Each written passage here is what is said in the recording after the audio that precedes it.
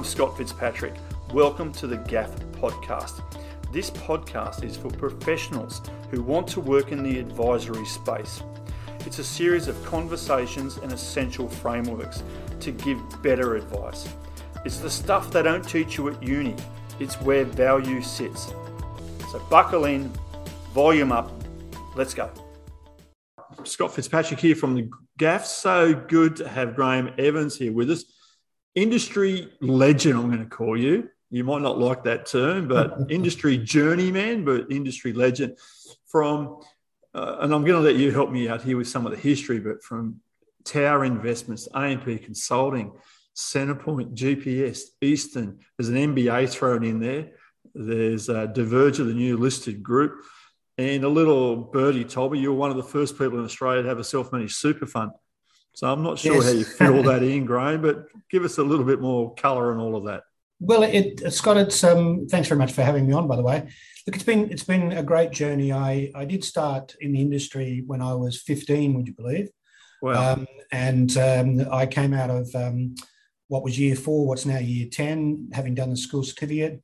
My mother actually threw me into school very early. She lied about my age. And so I was always the youngest in the class. And so that's why I was 15 when I actually came out, not 16 like most people. But I actually fell into superannuation. From my early days, I was a specialist in that area. And I did a lot of work with David Koch on 2GB at the time. I was on TV. There was a real interest to me, tax and super. And around about 30, I decided that it was actually, and I'd been working at that stage for 15 years at 30. Yep. So most people haven't been working very much at that stage. I decided, do I want to be a techo for the rest of my life, or should I do something else? And I decided to then do my MBA to actually give me a broader understanding. Originally, it was to actually put the 3 letters after my name, but it actually changed my way of thinking. So from that period on, I've been running businesses both on the corporate side and also in more recent times running advice and investment businesses in the advice world, the retail world as well. Yeah, incredible body of work that you should be really proud of, Grahame, when you look back on that. Seriously. Yeah.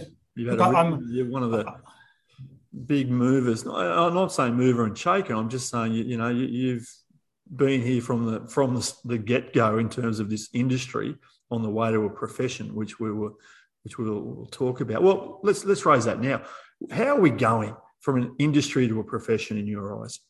Look, I'm always worried that we take backward steps. I understand the challenges that people have regarding the educational requirements. We've lost some great people out of the industry just because of the exams. But we're now talking about sort of having a basis for recognition of prior learning in this. And I'm not quite certain that's a great step, because the way I see it, to actually get rid of a lot of the compliance aspects, we all need to be at a similar sort of level. We all need to have sat the exam. We all need to have a minimum level of education. And then they should be able to, like they do in the accounting profession, take the foot off the pedal in respect to compliance, because we're operating within a code of ethics. We've all got that minimum level of education and understanding. And I see that process as being the final step in getting us to a base level, which allows us to actually communicate with regulators and legislators that we're now in this situation that you can take the foot off the pedal.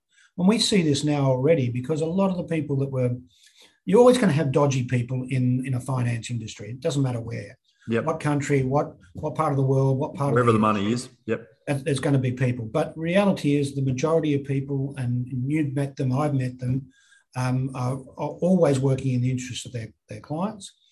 And I think the professionalism issue is still to be there. The big challenge we actually have at the moment, Scott, is this move towards allowing people to do general advice. I see a number of people who've not done the exam. Some of the licensees are actually appointing them as general advice. it's a very fine line between general advice and personal advice. Yep. And I think it's got the opportunity to actually cause some grief down the track if we don't get hold of that and deal with that straight away. So you're saying set the bar reasonably high so that, in effect, you're not self-regulating like other professionals, but you can have the honest conversation with the regulator. Yes. At a base level. Yeah. Look, and I a number of my close friends have decided to move from the industry because they didn't want to do the exam. They haven't sat an exam for 30 odd years, and so that they all felt it too hard. They didn't need to have the stress and pressure that goes with it. And I feel sorry for them that way. But from the overall industry perspective, we have to actually think that way. If we get that base level. So I think we're doing reasonably well. The quality of the advice, the bar keeps getting lifted, and that's great. The quality of advice, the quality of the record keeping is getting better and better. So when will we be able to call ourselves a profession, Grahame? I think rather than an industry. I think from 2026 we can actually evidence it. I could say we're a profession today, but by the time we hit 2026, we'll be able to evidence it. We'll be able to evidence through the exam, we'll be able to evidence through the way we actually give advice, we'll be able to evidence through our learning and qualifications, and also on how we deal with our code of ethics and deal with people who have in some way or another not done the right thing in the industry. So within the single disciplinary body that we've actually got now being formed, these are people who've actually worked in our industry. They're not people up in a puzzle palace who've never seen a client. These are people who've seen client, yes. And so they will be able to really make a difference, I think, in working out when people need not be in the industry going forward. Just while I think of it, have you got any comments on the whole wholesale versus retail licensing? Look, I'm a great believer in that we always have a duty of care. I'm always concerned that people will use the wholesale process to actually minimise the amount of work they have to do with the client because of the outs associated with things like statements of advice. But my view is that we've got a duty of care. And if you actually recommend an investment, then you should actually go through a normal process that a duty of care requires. And effectively, that process we actually have in our advice process for retail customers today.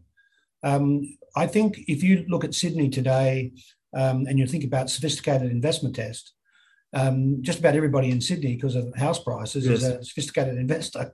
So it's a little bit ridiculous from that perspective. Needs a refresh, I think. Yeah, it does need a refresh. And look, and businesses like Coda, who work in the family office, ultra high net worth, and I look at ultra high net worth being 20 million plus of investable assets.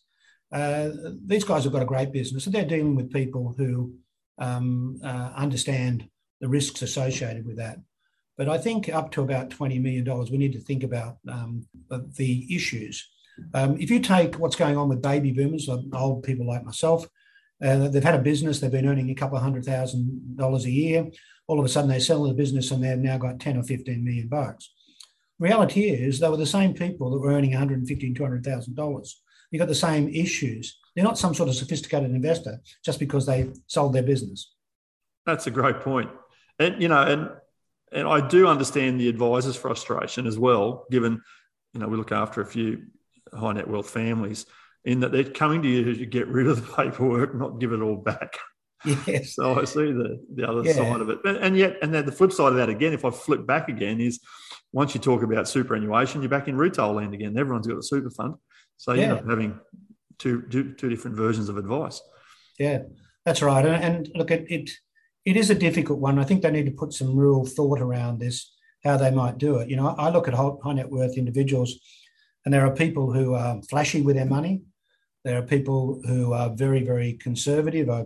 I've got a number of colleagues and people that we deal with in the eastern suburbs who worth 50, 60, 70, 80 million dollars, but you would never be able to tell it. You would never absolutely guess it at all. So there's different ways that people actually have wealth and actually understand wealth and deal with wealth. And we need to be a little careful we don't cause any grief by putting everybody in the same bucket. Great. So it's a nice little entree for me here. And where do you see the future of dealer groups? Are we going to see a move to self-licensing? What are the value propositions a dealer group would have? Going forward. Look, I think if I take the licensing issue as being an artificial issue, it's there to actually help the regulator manage the risks associated with giving advice to the majority of Australians, and that's where it's actually set. So the real way to get rid of dealer groups and in their licensing arrangement is to be able to have technology which is actually reviewing documents and advice on a real-time basis. And this is something we're doing at Diverger with our technology partnership with Hub, trying to actually work how we can do this, looking at all sorts of unstructured advice. If you can find, if you can develop technology which actually through both AI, artificial intelligence, and machine-based learning is actually checking things in real time, you can really start to remove the need to have this thing called a dealer group and this AFSL. But it won't stop the tribes that are there. So in GPS Wealth, one of the tribes that I've been involved with, they are very much a tribe. And it wouldn't matter whether half of them were self-licensed or half of them were authorised, they'd still be in that tribe. And I know with Fitzpatrick's a similar sort of issue. They're a tribe. Yep. Fortnum are a tribe. Yep. It's a community. You feel it's a peer group. You feel like home. Yeah, that's right. Yep. So they will still exist. But then it gets down to the people who were dealer groups before having to move into an environment where they provide services which are market appropriate and at a level which is market appropriate as well. So I see dealer groups actually transforming into service businesses to support financial advisors. That's a really interesting one. So if I just recap that, there's a whole bunch of tribes out there that we all like to belong to. And in some way, shape or form, you need a license to operate, whether it's self-licensed or a larger license, but you want to stay within your tribe.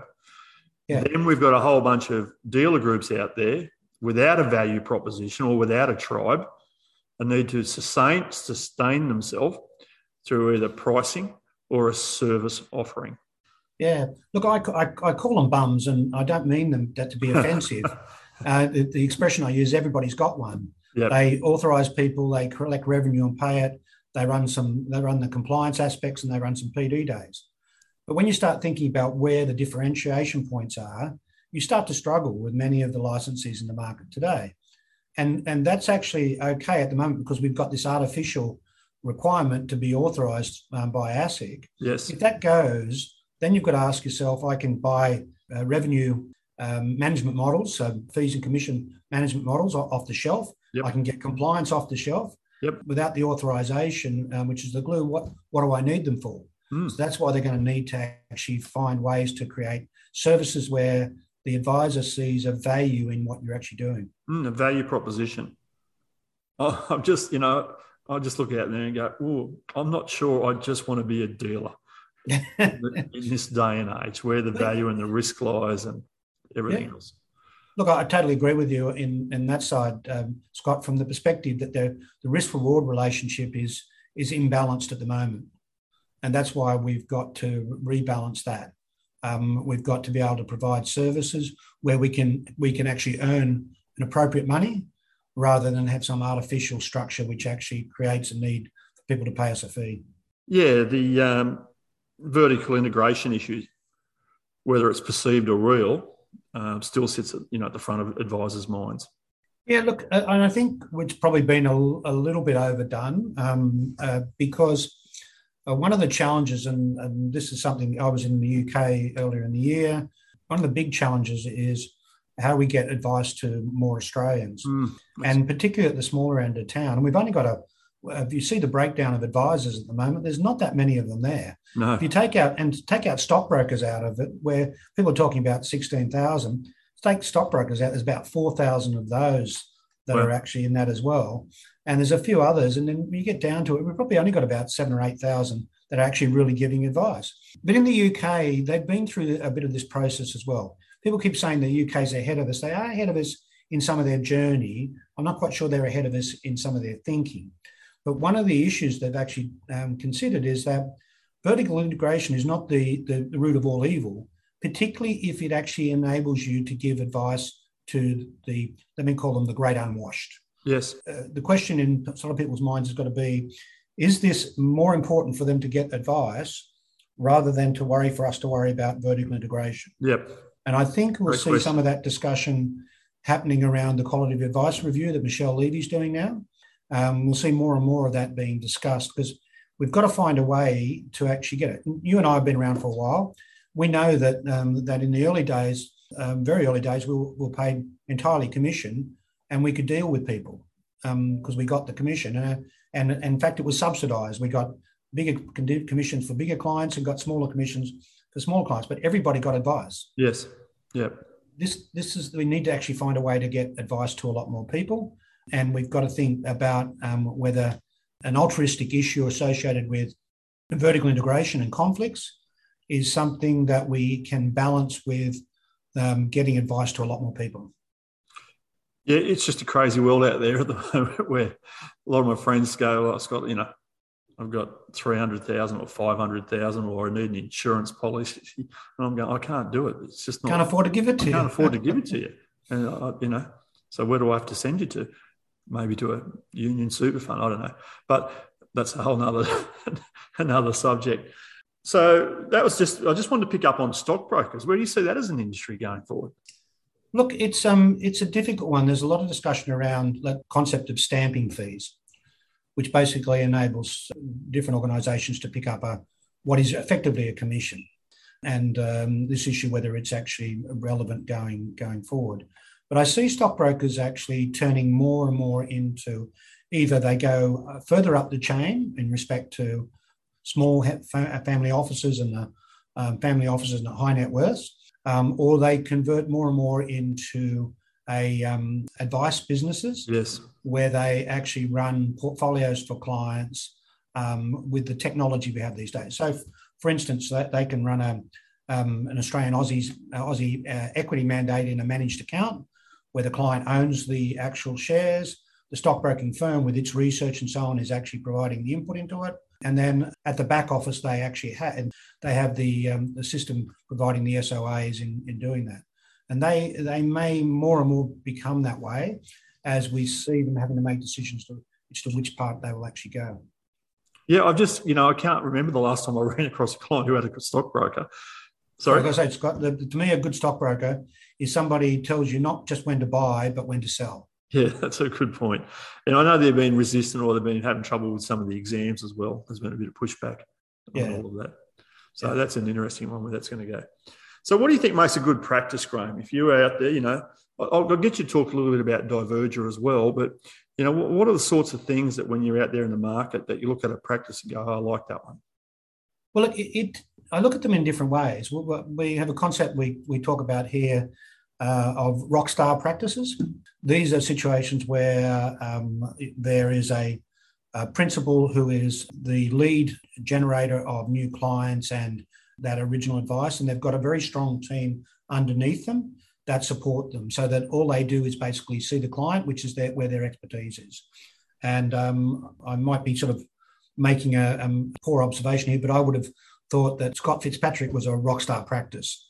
The people come and see Scott. Scott's got a lot of people underneath him who actually do all of that back office work. They're very good at what they do, and they support Scott. Scott actually has got the relationship and the knowledge that actually goes with actually looking after those clients and doing them. So some of those practices are really good if they've got those structures in place. From a corporate perspective, when a corporate practice that we actually see, we've got a multitude of advisors, but a good operating structure and process which everybody follows. And now that's a challenge in that situation. So when we look at practices, we try to actually then segment them into the rockstar practices or the corporate practices. Yep. And then look at the underlying processes and systems that they have in not only looking after the clients, but actually also in generating new clients, because that's actually makes a practice more valuable if they do have that ability to actually grow. Because you'll always have clients falling off the perch or clients moving overseas, so you'll have you've got to have them coming in the pipe as well. So if I use your analogy, I'm an aging rock star.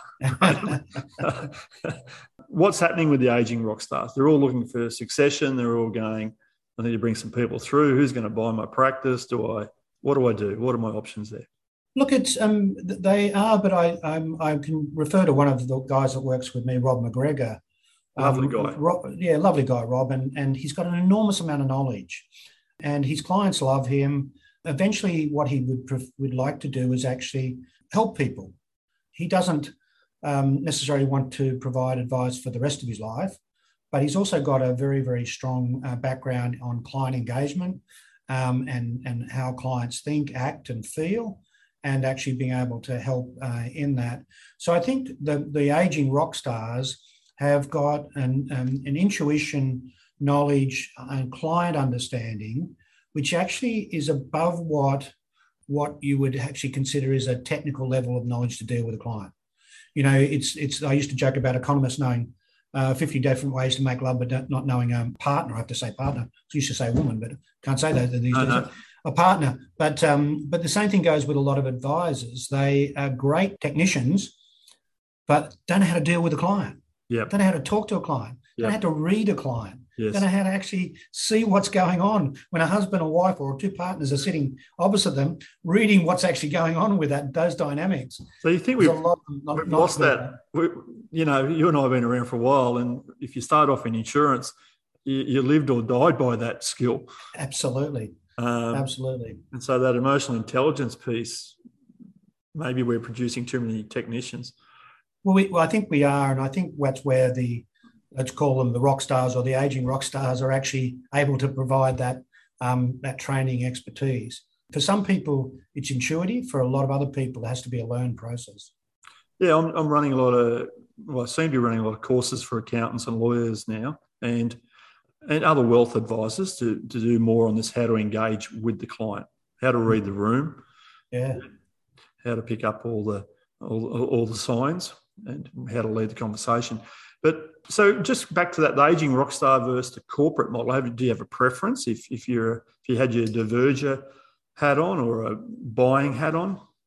Look, I think the corporate allows you to go further with a practice. In other words, if you've got good systems and processes and you're not relying on what I refer to as the cult of the individual. Yeah, the headhunter. Then you can actually then grow and you can tuck in other businesses into that. Yep. And I do see that we will see a lot more businesses in the next 5 to 7 years that sort of 10, 15, $20 million worth of revenue. Yes. Through people who've got great corporate structures in doing that. I've got a couple of very good practices within our business, Insight Wealth in Newcastle, My Wealth Solutions in Brisbane. They've got great processes and systems, and they could easily be a $20 million practice. So they're the super practices of the future we talk about, but really under an employed model. Yeah, it is an employed model, although it's in both of those models, they make sure that the people who are going to be part of that future have skin in the game. Yep. Is that through equity plans or performance plans? Yep. Equity plans generally, and structure that they've done, and not all necessarily equity in the the head company, but they've got different ways to actually do that, and which is also the way I like, because they've thought about it. They've thought through how they can do this and keep people interested and involved. Great. And what about valuations, Grahame? Just a quick word on valuations. You're seeing them go up, down, across the board based on EBIT or reverse recurring revenue? Yeah. Look, at the small end of town, it's recurring revenue, there's no doubt. And I can tell you now, I've seen anywhere from 1.7 to 3.2 in small books. And people have got different ways of actually looking at how they actually do this. A good book with a multiple of 3.2 certainly actually is a diversified book. It's not at the older end of the scale. Yes. Good recurring revenue, generally a smaller number of clients, so not a multitude of clients. Yes. Some people think a multitude of clients is better. No. It's actually not. It's actually smaller number of clients to look after, giving you the revenue that you actually need. Yeah, the risk that goes with it. So that smaller end of town. Once you start getting into buying a business, you've got to use EBIT. I always used to joke, I'm happy to sell on multiples, but actually I'm only going to buy on EBIT. It's actually really seeing, what is the profitability that is actually coming out of practices now. And part of our award process for our practices, we look at not only what their clients say about them, but we look at also their financials. And I think anywhere between 35 and 45% profit margin is basically where we see a good practice these days. Yeah, wow. So if and that's actually after a normalised principal salary in there. And so those sort of practices should be commanding between 6 and 7 times EBIT in doing it, and they would have a growth aspect associated with them. So you think that's sustainable EBIT, 35 to 45 for a great practice? In this market, yeah. So 6 times EBIT will get you, as an investor, around about 16 or 17% return. Yep. 16.666. I'll just round it to those numbers. So in these days, you've got to actually ask yourself, to determine this as an investor, you start off with a risk-free rate of return, which is quite low. Yes. Then you actually would include a cost for the investment, and then you move a cost for it being an active investment, not a passive investment. And then you would look at the risk of the industry and look at the risk of the individual business itself. And it builds up to a rate of return, your expectations. Yes. So as you're looking at these things, you actually say, okay, a 16.6, if I got a good business, my risk of this business is lessened. If I found a business which was risk, I might only pay 4 times for it. 4 times is a 25% return, because that's what I'm going to need for the risk. Yes. And so in doing that, we think we think there's enough good sustainable businesses out there to maintain that 6 times multiple. Great. And can I just get you to spend just a couple of minutes talking about Diverger? So it seems like it's an eclectic set of businesses in there, accounting to technology. It is. The most interesting thing is our new group CEO, Nathan Jacobson. He was running Paragem at Hub, as well as their tech division. And when we started talking to them, it was actually off the back of something completely different. And we had a meeting of the minds, and we sat down and talked about where the strategies were going for both Paragem and the tech side, and what we were doing at Eastern, which was the old Diverger name. And virtually we had both exactly the same view, and that is that we are moving into a services area, that the tribes will exist, and that we need to develop more scale to be able to provide the broader services. So, for instance, we have a transitional equity process, which actually helps people with succession or with growth in their practices. We're not looking to buy practices and then tie them all up and list them separately. Yep. We're actually looking to help them grow, and in helping them grow, we want an equity return, but they can buy us back out whenever they like. So in doing that, you need to actually employ people who can actually manage that, and they're not cheap. And you can't employ half a person. So yes, you do need scale to actually provide the services that you actually need. To bring the capability in. Yeah, and so Diverger has got 3 licenses: GPS Wealth, Paragem, and Merit Wealth. It's got its accounting for the tribes. 3 for the tribes. Tribes, yeah. It's just started its self-licensed business last year. We've only got about 10 clients in that, and that's growing quite well. We've also got the accounting, training, and education businesses, Knowledge Shop and Tax Banter, and they actually do a great job with public practicing accountants on practical advice, not theoretical advice, practical advice on how to deal with things. We have our managed account business, Care, and that's supported by operations and compliance business, which supports all of those businesses in that as well. The idea being is we want to grow the services, that we actually provide to the clients. Yep. And that technology partnership we have with Hub is about getting real-time compliance and real-time business metrics to advice practices. Wow. That's very cool. I do like that. I like the thinking behind all this, Grahame. Yeah, about the tribes and then the different services the tribes need to sustain. Look, I think you've got to keep going with that, Scott. Sorry, I was going to say you got to keep thinking and changing and evolving with that. If you don't, you lose relevance. And so it's always testing, but changes never come. Mastery is all about change, right? Yeah. That's how you get there. Now we're going to finish up because this has been fantastic, and I'm going to get you back on again because we've got a lot more to talk about. But just really two quick things. One, what's the best habit you think that's helped you in your professional career, whether it's weekly or daily?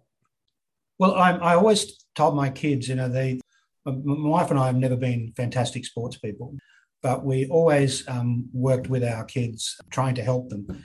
And I remember a day, I think when my daughter was around about 12, and we're down at Ryde Pool, and it's a Sunday afternoon, it's in the middle of winter, and she's got the school carnival coming up in a couple of months' time. And she said to me, Dad, and she's swimming up and down, and we're practicing her starts and all that sort of backstroke finishes and all that sort of stuff. And she said to me, Dad, why are we doing this? Nobody else is doing it. That's exactly the reason. So successful people do what unsuccessful people don't. Yeah, that's so people who I got out of bed this morning in the cold, 8 degrees at 5:30 and went to the gym. Yep. Okay, that's my habits are get up and get it done. And when the going gets tough, as they say, get going. Go going, and so you keep at it. And so over the years, it hasn't all been beer and skittles. It's been tough times. You just got to keep at it. So I hear resilience is one of your outstanding features. I'd say resilience would be certainly one of my maybe doggedness in there as well. Some people would say that. So let's finish with your word for the year. I often ask people about what's the rock. If you had to put one word on a rock, which is a lens for you to make decisions throughout the year, what do you think that would be for you? Well, Scott, I think from my perspective, I don't really want to become a cranky old bee that some people do as the world changes in front of them, and wish everything was back where it was. And so my word at the moment is definitely flexibility. Yep. You've got to be flexible. You certainly get older, but you've actually got to be prepared to actually look at the way the world is changing. It doesn't change your values and beliefs, but it might change the way that those values and beliefs play out in different things. So you've got to be flexible as you get older. Yeah, so I think you've got good awareness around that. It sounds like it's giving yourself permission to be flexible. Yes, definitely the case. I'm constantly thinking that way, and through thinking that way, it does give me permission to actually say, Grahame, you really need to rethink that, because it's actually not the way the world is heading. Yeah, it's that beautiful combination of bringing your wisdom to the table, but be open to new possibilities. Definitely. Yeah, mate, it's been a pleasure. You've just got such a wealth of knowledge around every facet of this place, and I love that you're always future thinking it. I really appreciate you coming on today. Thanks very much for having me. Great to have you, mate. Thanks for listening to the GAF podcast. We're all about empowering advisors. We think making great advisors is great for the community. Just to be clear, this is not personal advice. If you need personal advice, seek a qualified professional. Thanks for listening.